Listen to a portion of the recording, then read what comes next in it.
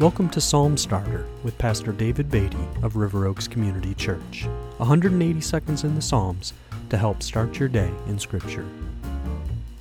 We're continuing today in Psalm 119.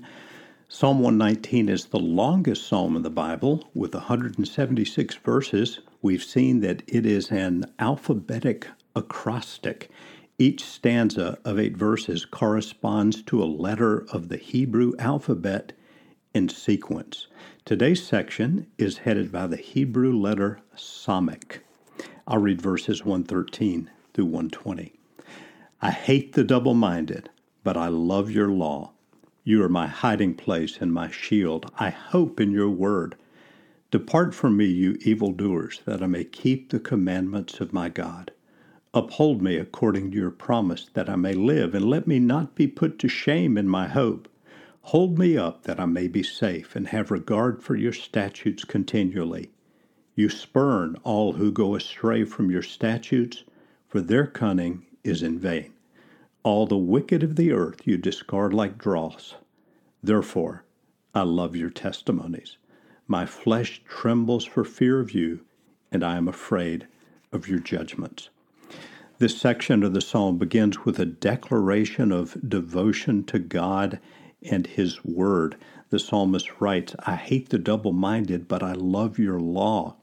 Now, the double-minded may be a reference to those who say they worship God, but also worship the idols of the world, and they walk in the ways of the world. The psalmist is pointing out the fact that to love God and to love His law is to love Him with an undivided heart.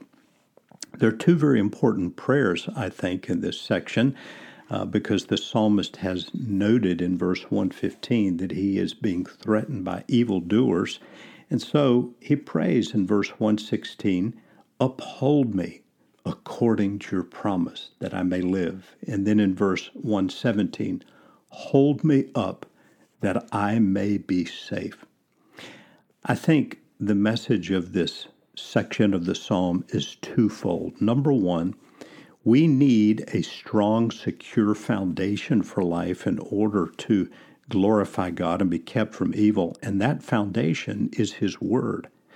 But we also need God Himself to uphold us or hold us up. We need the power of His Spirit, His presence. I'm reminded of a beautiful verse in the New Testament book of Hebrews, chapter 1 and verse 3, that says this about Jesus.